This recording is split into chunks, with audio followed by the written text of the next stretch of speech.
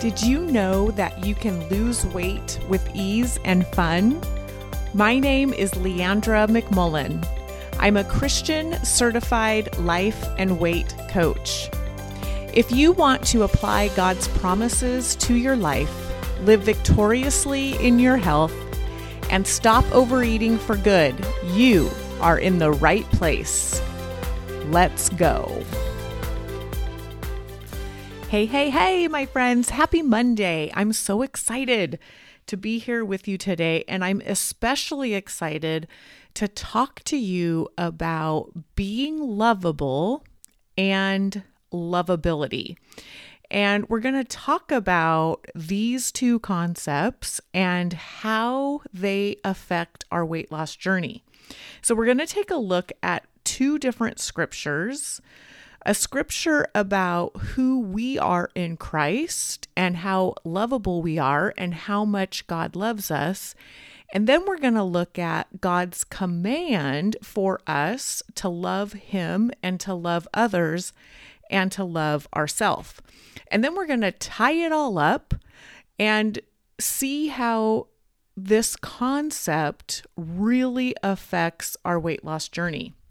So if we look at Psalm 139, verse 14, which is a pretty well-known scripture, which says, "I praise you because I am fearfully and wonderfully made. Your works are wonderful. I know that full well." And I just want to remind you right now that you are 100% lovable, just the way you are. There is nothing that you can do or be, or nothing you can change about yourself that would make you more lovable. And when we look at God's love for us, He tells us that His love is perfect. He loves us with an agape love, which is the highest form of human love. It's unconditional. It's a fatherly love. And there's nothing that we have done for Him to love us. In fact, it also says in Scripture that it's not that we loved God, but that He first loved us. There's nothing we've done. In fact, He created us, loved us from the start, and then we messed up. We sinned, right? Sin entered the world because of us, and He still did not stop loving us. In fact, He's loved us so much, even though we're sinful beings, that He sent His one and only Son to pay the ultimate price for our sins so that He can have a relationship with us. So there's nothing we can do or not do. There's nothing that we can be or not be in order for God to take His love from us, which means we are 100% lovable. And when it comes to our bodies, when it comes to our weight, we feel like we need to look a certain way, eat a certain way, have a certain amount of self-control, right? Have a certain type of body, be smaller. And we strive for these things to make ourselves more lovable. But what we're doing is we're striving for something that we already have. We already have the love, and we're already 100% lovable. And so we're chasing after something that we're never going to get because we already have it. And I've used this analogy before. It's like a dog chasing its tail. The dog gets exhausted, gets dizzy and wore out because it's chasing its tail so long and it never captures it. It never catches it. Why doesn't it catch its tail? Because it already has it. Okay. We are 100% lovable just the way we are. We do not need to lose any weight. We do not need to be more disciplined. We do not need to make better choices or be more consistent in order to be more lovable in this world and by God Himself. And I know that this is a really good reminder because we all forget this, right? Because the world or society puts this expectation on us, tells us what we need to look like, who we need to be in order to be more lovable. And then we start to put that expectation on ourselves. And if we're not consistent, if we're not disciplined, if we're not following our meal plans, if we're not planning our meals, if we're not doing the things we think we should be, we hold it against ourselves.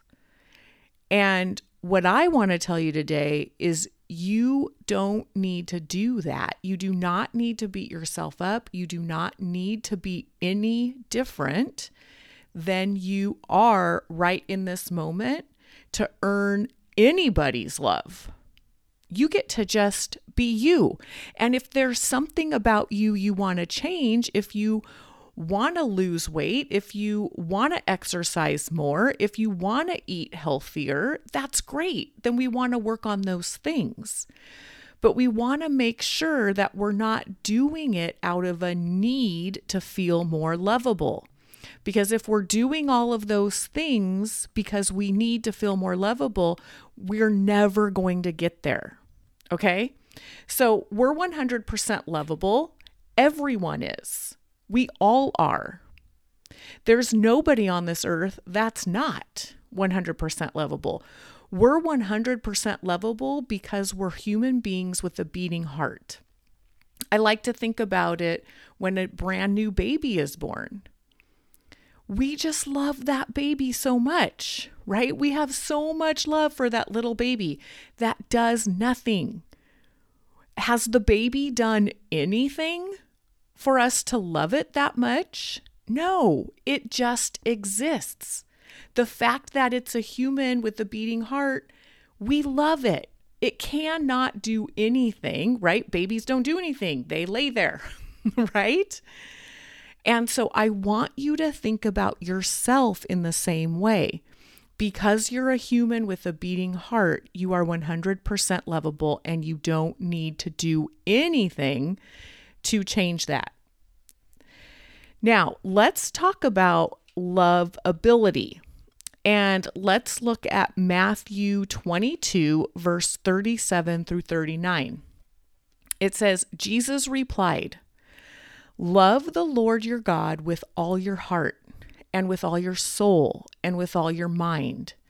This is the first and greatest commandment. And the second is like it. Love your neighbor as yourself." Now, this verse, these three commandments that God gives us to love God and to love others, we often forget this third one, to love ourself. Love your neighbor as yourself, right? We forget that last part. So if we are commanded to love our neighbor as ourself, I think God means he wants us to love ourselves also, right? God says he grieves when we don't treat each other kindly. And he also grieves when we don't treat ourselves kindly. And so we're taught not to be prideful, right?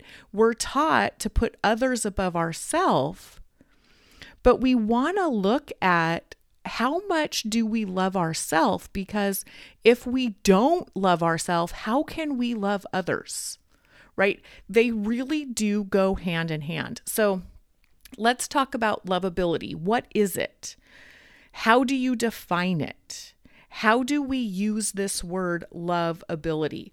Now, if we Google it or look it up in the dictionary, the definition of loveability is having characteristics that attract love or affection.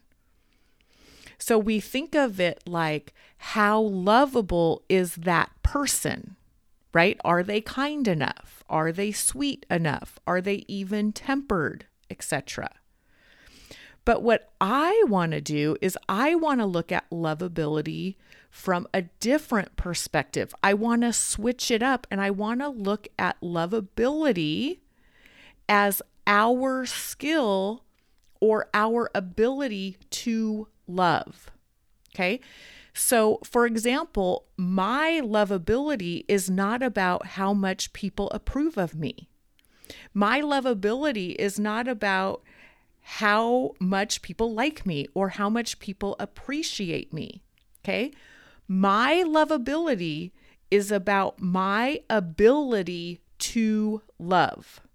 How good am I at loving? And I really like thinking about it this way because increasing my ability to love, it makes life so much richer and simpler, right? Because what happens is if we believe that our lovability has to do with if we're lovable enough, then we go about our life trying to increase our lovability to be more likable. We try to increase and change ourself, like morph ourself, if you will, into what other people thinks is lovable. And that's just a recipe for disaster. I mean, if we're striving to see how can I be someone who approves of me, it really is a recipe for disaster because we cannot control what other people think. You can change yourself, and some people are going to like it and some people aren't. And the reason why some people like it and some people don't is because of their thought about it, right? So if you change yourself, and I hear about this a lot, right? Like if they're losing weight because they feel like they would be more lovable or more confident or more worthy if they were thinner. And they get compliments. Oh, you've lost weight. That's awesome. So we feel a little bit lovable. And then we get people who are like, oh, you're way too skinny. You need to stop losing weight. And then we don't feel lovable, right? And it has nothing to do with us. It has everything to do with the person who's loving and their thoughts and feelings, right? You hear me say this in all of my podcast episodes. Our thoughts create our feelings. Love is a feeling. So if we want to love more, we need to think loving thoughts. And this is really, really good news because if we are going to increase our skill to love, that means nobody has to change in order for us to feel love for them. And the reason why this is really good news is because we can't control what others do. If we need someone else to be a certain way for us to love them more, we're in trouble. We're going to have a really hard time because we can't control what other people do. And if we want to feel love for people, then we need to increase our ability to love them just as they are, unconditionally. And the same thing vice versa, right? We don't have to do anything to be more lovable. Going back to Psalm 139:14, I am fearfully and wonderfully made. I'm a human being that God has created. We are all 100% lovable. None of us need to change to be more lovable. It's the person who's loving that wants to get better at loving. And the way we do that is we practice. We practice loving people who may be hard to love for us. And we don't need to change that person. That person doesn't need to do anything in order for us to love them more. And this is really, really good news. Because if we want to love someone more, and we want to experience the feeling of love, which, by the way, in my opinion, is the best feeling ever to feel. You've heard me say this before. And we want to love someone more, and we can't control who they are, what they do, what they say, how they act, then we get to practice increasing our ability to love them by practicing loving thoughts about them and feeling more love for them. And this changes everything, right? This changes our relationships. This changes our relationship with ourself, right? So just as we want to love others, we also want to build this ability to love for ourselves. Because if we are already 100% lovable and we don't have to do anything but think loving thoughts about ourselves, that is how we grow our ability to love. I've used this analogy before. Maybe you've heard it, maybe you haven't, but I like to think about it like if you went to the farmer's market and you picked up a bushel of beautifully in-season juicy peaches, and you went to your friend's house and you wanted to share a juicy peach with your friend, and you go to your friend's house, you tell her you have these beautiful peaches, let's share one. And she says, I don't like peaches. Our response is what? Oh my goodness, you are missing out. Oh my goodness, you don't like peaches? I can't even believe that. We're all surprised and confused. Do we blame the peach if someone else doesn't like peaches? No. We know that that peach is perfect the way it is. It's not the peach's fault. The peach does not need to change in order for our friend to like it or love it. Our friend just doesn't like peaches. Okay? We are the peach. And if we can know that we are 100% lovable and that we don't have to do anything, but if someone doesn't love us, it's just because they don't have the ability to love. And it's the same thing with our love for other people.